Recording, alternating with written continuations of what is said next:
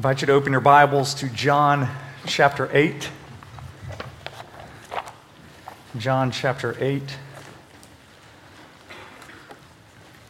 We'll begin reading in the first verse. They went each to his own house, but just Jesus went to the Mount of Olives. Early in the morning, he came again to the temple. All the people came to him, and he sat down and taught them. The scribes and the Pharisees brought a woman who had been caught in adultery, and placing her in the midst, they said to him, "Teacher, this woman has been caught in the act of adultery.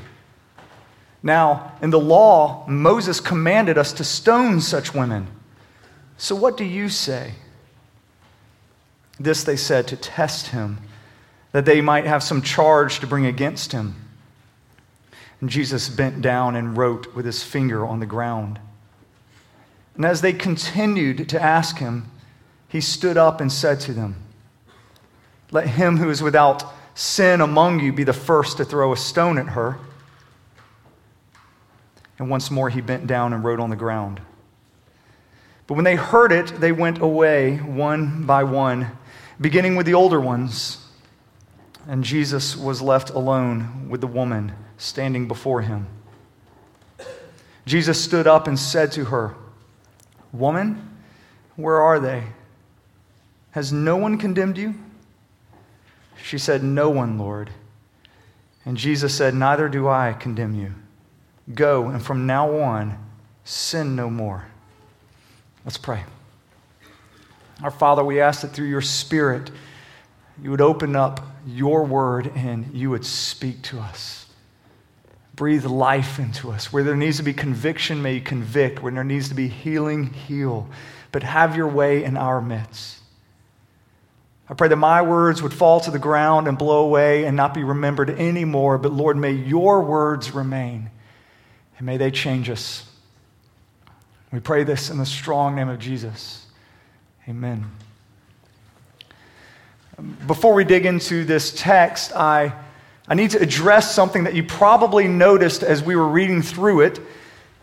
And that's that many of the Bibles that you have this story in double brackets. They're bookended with double brackets. Or perhaps you have a footnote to it saying that this text is not in the oldest manuscripts.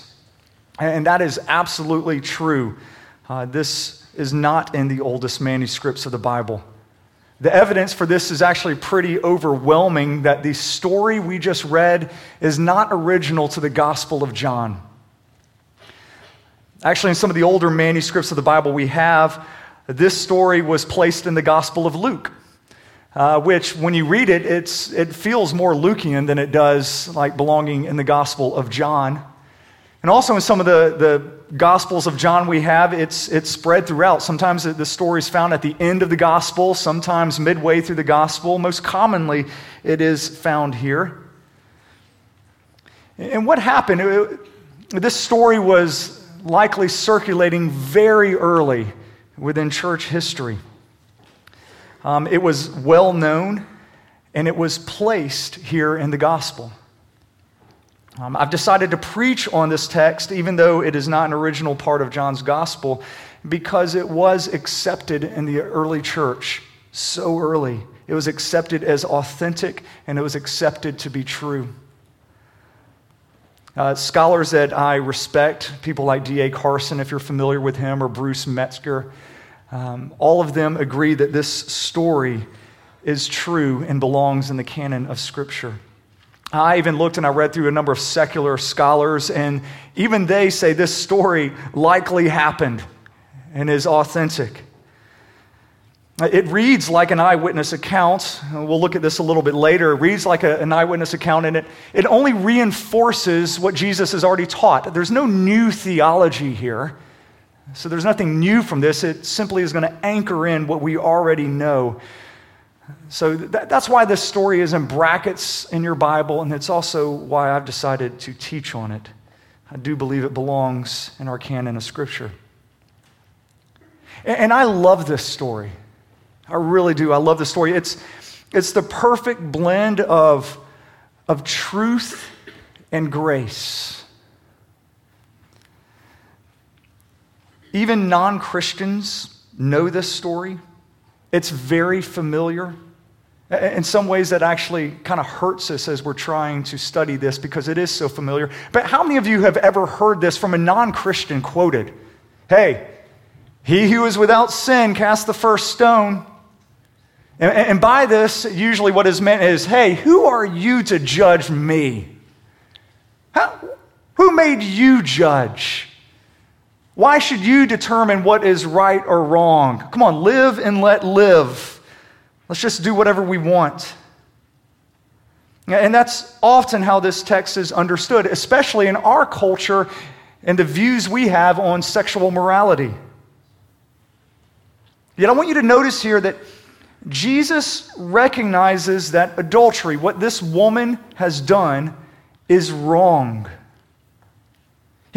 He calls it a sin. He calls her to repentance. He says, go and sin no more. Now, when is the last time that you've heard somebody quoting this passage? Hey, he who is without sin, cast the first stone. And then they follow it up with, and remember, Jesus said, we are to sin no more.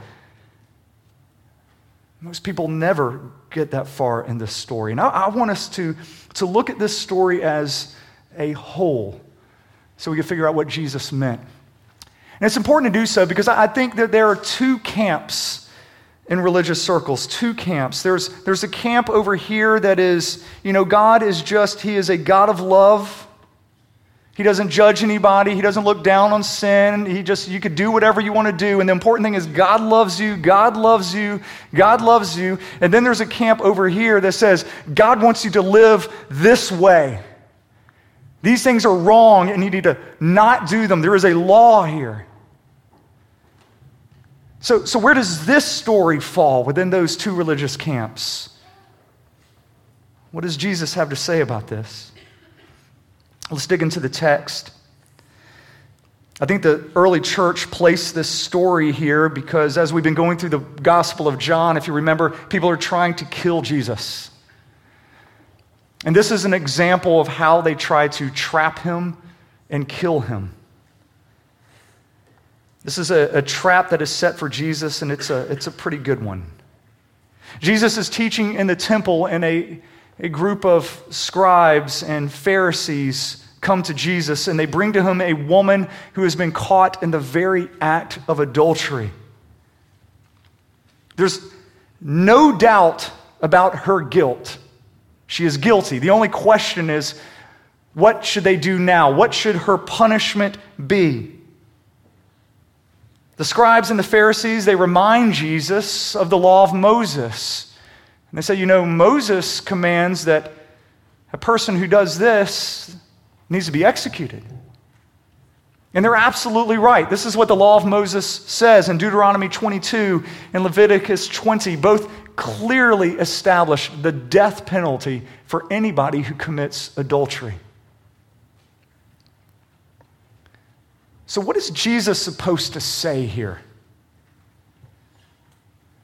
I mean, the Pharisees and the scribes, they've heard Jesus talk about how he honors the law, how he respects the law. He even said that not a jot or a tittle is going to fall away from the law of Moses. But then they also heard Jesus telling sinners, tax collectors, prostitutes to come to him. Come to me, I'll give you rest. And so they've heard Jesus speak with such compassion. And so what is Jesus supposed to do here? Is he supposed to keep the law of Moses and have this woman killed? Or is he supposed to have compassion and say, come to me? Like I said, this is a trap, and it's a really good trap for Jesus. I love Jesus' response. He bends over and just starts writing in the dirt. That's his response. I mean, you read this and you're like, what in the world's going on here? Just kind of as an aside, let me say that's details like this is one of the things that speaks to the authenticity of this story. because this little detail adds absolutely nothing to the plot line. It adds nothing to the story. We have no idea what Jesus was writing. We have no idea why he was writing it. There's no reason at all to put that detail in here other than somebody saw him do it and wrote about it. This is well before, it's 1,800 years before the whole literary device of having realistic fiction in which you would include little details like this to make something real. They didn't write like this in this day. They recorded this because it happened. So Jesus apparently, he wrote in the dirt for a time, for a while, because it says that the scribes and the Pharisees have to keep asking him the question. I want you to picture the scene. You have this woman. She is possibly half-dressed. She has been ripped from her bed in the middle of doing an immoral act. She has been placed in the middle of the temple where she is surrounded by the conservative religious right all around her. And these men are now asking Jesus what they should do. Should they kill her or not? It's a tense moment, and Jesus just begins writing in the sand. That's how he responds. He's just writing in the sand. I mean, can you imagine the tension that's here? This woman, she's looking, she's waiting. Her life literally hangs in the balance on Jesus' words, and he is just doodling. The Pharisees and the scribes are waiting, and he's just doodling. The crowd is waiting, and he's just still drawing in the sand. And so the Pharisees and the scribes, they say, "So what's it going to be, Jesus?" And he keeps writing. "Come on, answer us, Jesus. Give us an answer. Should we kill her or not?" Jesus keeps writing. They keep asking, and they keep asking, until finally the tension is at this unbearable breaking point.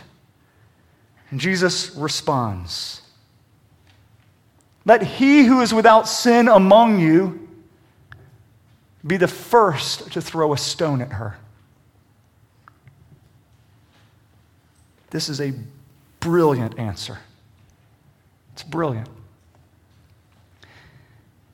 Jesus does not say here, "Do not throw any stones." He doesn't say that.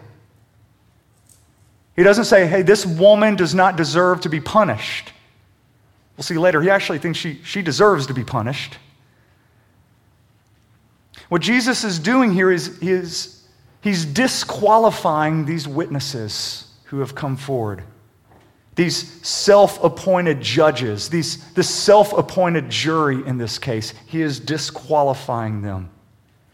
He actually agrees that this woman needs to be punished, but he sees the terrible hypocrisy of these people, and he says, "You are not fit to dish this out." I think Jesus is really angry here. An obvious question, if you just take a step back and you're reading this, an obvious question you have to ask is, where is the man? Where's the man? It takes two to tango. Where's he at? These religious leaders, they remind Jesus that the law demands that this woman is to be executed. But this same law demands that the man be executed as well. They're reminding Jesus of the law like he needs reminding of the law. And he's thinking, yes, I know Deuteronomy 22, and it says that if a man lies with another man's wife, they both should die. Then it goes on to say, even if the woman is not married to him, if she is just betrothed to him, if they are just engaged, and she commits adultery, they're both to be taken out of the city gates and stoned to death. So why is it that the man was not dragged out here with the woman? Did he just sneak out really fast and now there's some naked man running through the streets of Jerusalem? They just couldn't get him? No, it's obvious that this woman was set up. She was set up. It was extremely hard.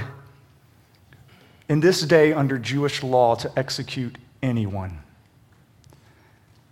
The death penalty was such a rare thing that if you read through the Mishnah, which is the oral law that the Pharisees kept, if you read through this, at one point they say, if a court executes more than one person every 7 years, that court is considered a slaughterhouse and does not have any righteous judgment. It's hard to execute someone. There had to be a watertight case against somebody. And that's next to impossible in the case of adultery. Because you would need 2 witnesses with impeccable character. And they would have to actually catch this adulterous couple in the act. And adultery is not something you usually do in broad daylight, but somehow 2 witnesses, impeccable witnesses, would have to catch these people in the act. And then even when these witnesses were testifying against them, if they disagreed even on one detail, it'd be thrown out of court. And I read one of the cases in which they could not agree on the color of the robe that was on the ground, and so case dismissed. And so Jesus, he knows this, and he's thinking, well, because of the near impossibility of actually having 2 righteous witnesses witness what happened there, and because there's no man that was brought before him, Jesus knows that this is a setup. It's entrapment in order to trap him. This woman was set up so they could lay a snare for Jesus. It's possible that the man who was involved in this was likely even there amongst this group of scribes and Pharisees. These people, they didn't care about justice. They didn't care about the law. They only wanted to discredit Jesus, and they were willing to go to any extreme, do whatever is necessary to discredit him. And when Jesus sees all of this unfolding before him, he gets angry. And he stoops down and he begins writing in the dirt. Perhaps he wrote down Deuteronomy 22. Where's the man? A lot of church fathers, they would write about this and they'd speculate. And many of them think that he was writing down the sins of the Pharisees and the sins of the scribes. Bottom line is we really don't know what he said or what he wrote. We only know what he said. And that is, let he who is without sin among you be the first to throw a stone at her. Because of what y'all did, y'all are disqualified from being the judge and the jury. Now, I want you to hear me. Jesus is not. He's not saying here that one has to be perfect in order to cast judgment on somebody. That's often how this verse is quoted, and it's a misunderstanding. That's not what's meant here. It's not even what is implied here. Because we, as sinners, cast judgment rightly on things all of the time. For instance, 1963, the KKK bombed a church that's not too far from here, killed 4 little girls. Even though we are all sinners, we will all say that was wrong. All of us say that's wrong. Nobody here is going to say, well, we weren't really there. No, they were just a victim of the times. We're not going to say that. We know it was wrong. Even though we are sinful people, we justly and we rightly can call some things evil. When Jesus said, let him who is without sin among you be the first to cast a stone, he is saying, let him who is without sin in this matter before us, in this matter, be the first to cast a stone. And so he's looking at these scribes and he's looking at these Pharisees and he says, none of you are innocent. None of you are innocent in what is taking place here. Where's the man? How did you catch her? It makes me sick what you guys did, bringing her here like this. He's looking at him and he's saying, you're all as guilty as she is. I disqualify you. Jesus, he actually had taught his disciples to judge people. Once again, as sinners, we still have a right to judge people. But what he said is, first, you need to remove the log out of your own eye so you can see clearly to remove the speck that's in another's. These Pharisees and scribes have this huge log in their eye that disqualifies them from removing the speck in this lady's eye. After Jesus says this, I love it. He once again stoops down and begins writing in the sand. Why? I don't know. I don't know. It's just bizarre. Who knows what he is doing, but once again, it does heighten the drama here. And one by one, these accusers begin dropping their stones. I love verse 9. It adds this little detail. It says, beginning with the older ones, they left one by one. And I would just say, as you get older, I think you understand that more. Because, I picture the older people who have more experience in life and they're ready to stone. Jesus says these words and they're like, you got us. You got us. They throw it down. And they see the situation for what it is, and they walk away. But you have the younger ones who be like, oh, no, he didn't get us. We can do this. All right, that won't work. Well, what if we try? No, that's not going to work. And then finally they throw their rocks down, and they leave last. It's recorded like this because it happened. It happened. Finally, they all leave, and it is just Jesus and this woman. Picture once again, this woman has been dragged, likely half-dressed, in the middle of the most sacred place in Jerusalem. She's surrounded by righteous-looking people in their suits and their nice dresses and their perfect children there, going to the temple to pray. And here she is utterly exposed. She is exposed in every sense of the word. Everyone knows who she is. Everybody knows what she has done. The secret sin that she did, that she thought nobody would know about, has now been dragged out in front of the public, and everybody could see it. What's she supposed to do now? Where's she supposed to go? Just go home? Everybody knows what she has done. This woman had to be devastated. She's exposed. And let me just say that this is actually a tremendous grace to her. It's a hard grace, but this is actually a tremendous grace to her, because God is going to use that painful exposure in her life to give life-giving grace to her. Let's see how Jesus responds. Look at verse 10. Jesus stood up and he said to her, "Woman, where are they? Has no one condemned you?" And she said, "No one, Lord." And Jesus said, "Neither do I condemn you. Go, and from now on, sin no more." Jesus does not run up to her and just go, "Oh, you poor little woman. How terrible it was that they treated you this way," and give her a hug and just say, "Everything's going to be okay, everything's fine now. I don't find you guilty. You're free to go." Jesus doesn't do that.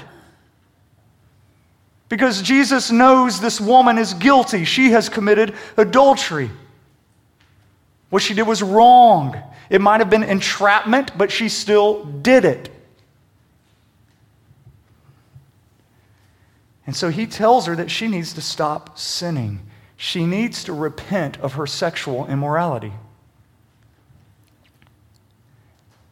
Now, please notice the order in which Jesus says these things. Jesus does not say to her, "You need to stop sinning, and then I will not condemn you." That's not what Jesus says. Instead, he says, "I do not condemn you. Now stop sinning." And the order of this is huge because one is the law and the other is grace. The law says, stop sinning. Put on some clothes for heaven's sake. Quit looking at porn. Quit lying. Quit cheating. Quit gossiping. Get your act together. And when you do that and you come clean, I'll take you in. I'll let bygones be bygones, and I will not judge you. That's what the law says. And that's how we naturally think about God. It's the default of our human hearts to think of God this way, and this is how he relates to us. It's probably how a number of us here think of Christianity. But I want you to hear that this is not how the God of the Bible relates to us. Jesus comes to us, and he comes to us in our shame. And he first speaks words of love and grace to us. And he says, I don't condemn you. I don't condemn you. And then it's after he speaks these words of love and these words of grace that Jesus then says, because I love you, now you need to quit sinning. Yes, you have sinned. Yes, your hearts are evil. But I don't condemn you because I love you, and I love you so much, I want you to turn away from your sin and turn to me. You see, true love does not leave a person in their sins. God loves us so much, he not only forgives our sins, he will not leave us in our sins. Because our sin will destroy us. No matter how fun you think sin is, it will destroy you. And God will not let us live that destructive lifestyle. From the very first pages of the Bible, back in the garden, sin brought death, and sin still brings death to us. Hear me, we looked at this months ago. Jesus is not your personal cheerleader, which I think is how a lot of us view Jesus, in which we kind of go through life, and he's just the accepting Jesus. He's the good uncle, who comes alongside you. He's always like, you're doing great. You're doing great. I love you. You're doing horrible things, and it doesn't matter. It's just like, keep going. I'm here for you, buddy.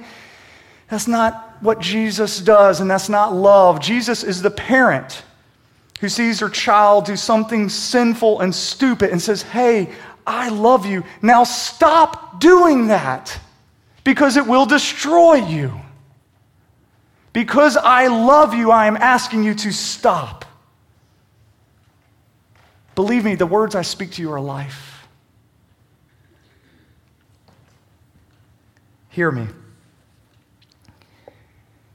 If you are having sex outside of marriage,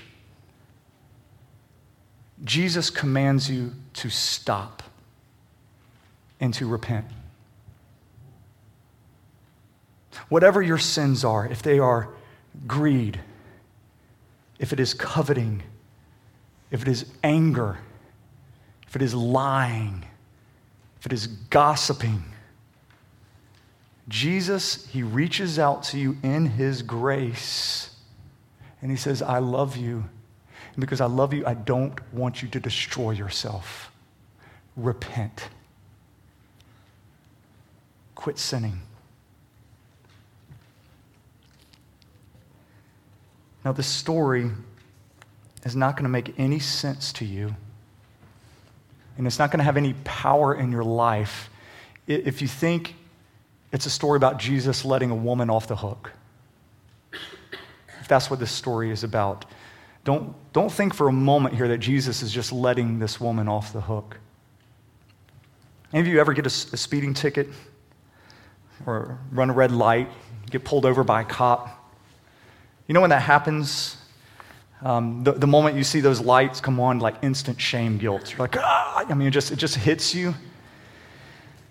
The cop pulls you over, and you're like, you were going 20 miles over the speed limit. You're like, I know. And he's about to write you a ticket, and then maybe he gets a call, some emergency, and he goes, well, I can't I can't write this ticket, so I'm just going to give you a warning. Now, don't do that again. Or perhaps he sees you have, 4 kids screaming in the back of the car, and he's like, I have kids too, I understand. It's just amazing you kept within the lines. And just, I'm just going to give you a warning.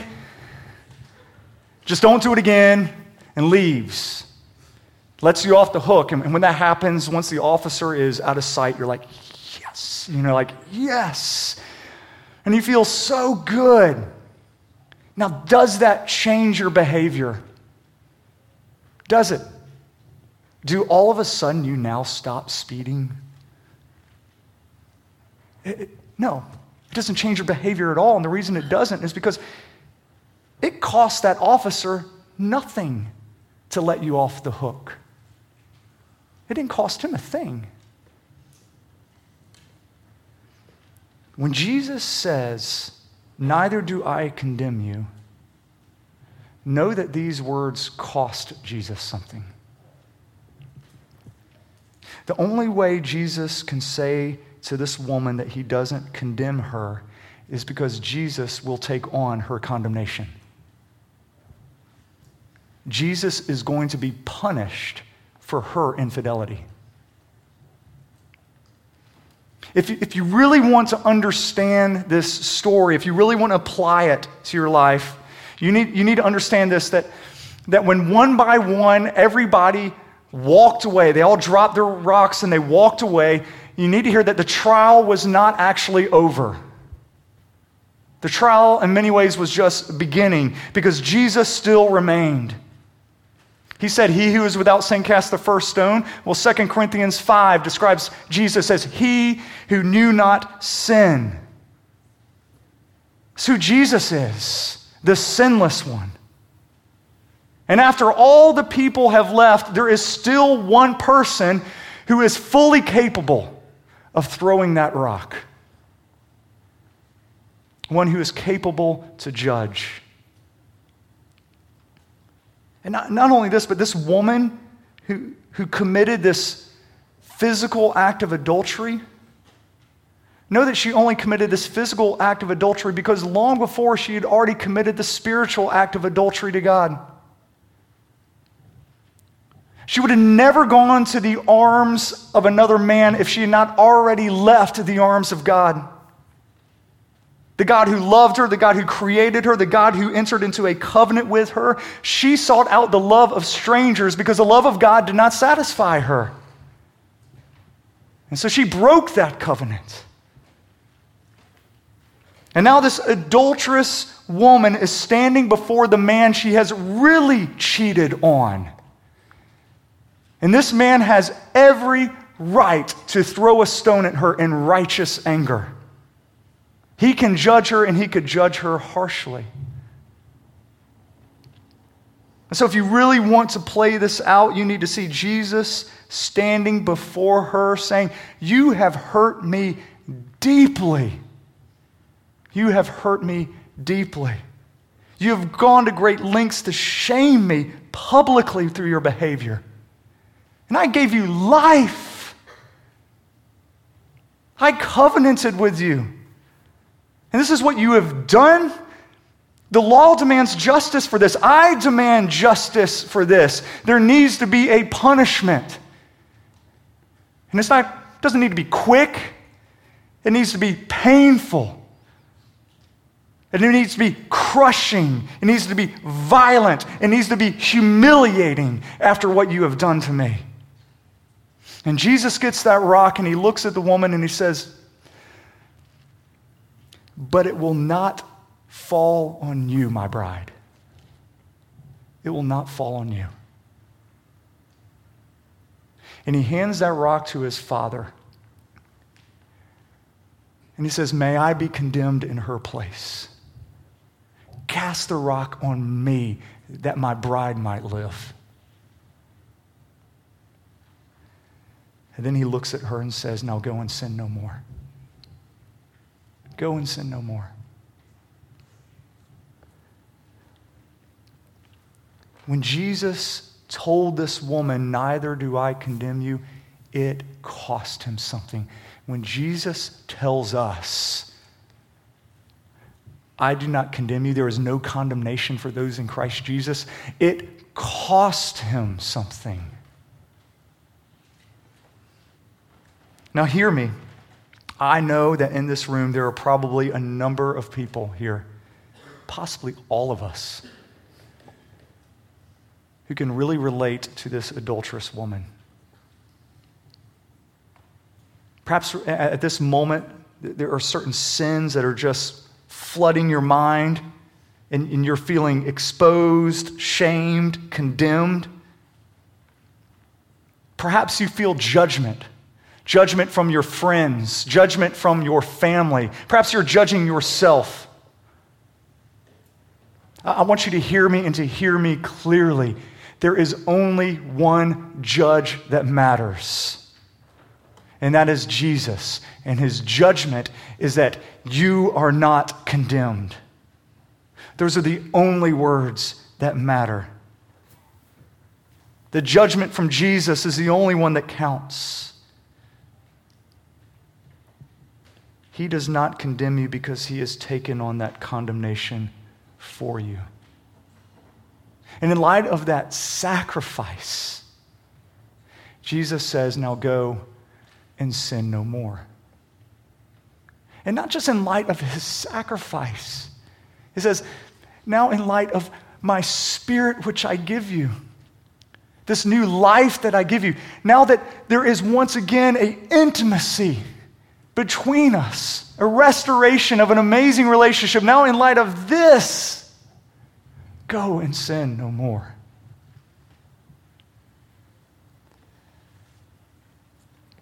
I pray that we trust these words from Jesus more than any other words we might hear this week, that we are not condemned. He was condemned in our place, and he is the one who now offers us life. Pray with me. Our Father, through your Spirit, press these truths into our hearts and minds. For those in here who feel shame and guilt right now, may that shame and guilt move to a conviction, a Spirit-led conviction, to where they hear the words of no condemnation, and you give them a heart of repentance. Jesus, thank you for what you did on the cross and taking away our sin. And praise you for rising from the dead in order that we might have life in your Spirit and once again an intimacy with our God. Have your way in our midst at this moment. In the name of Jesus we pray. Amen.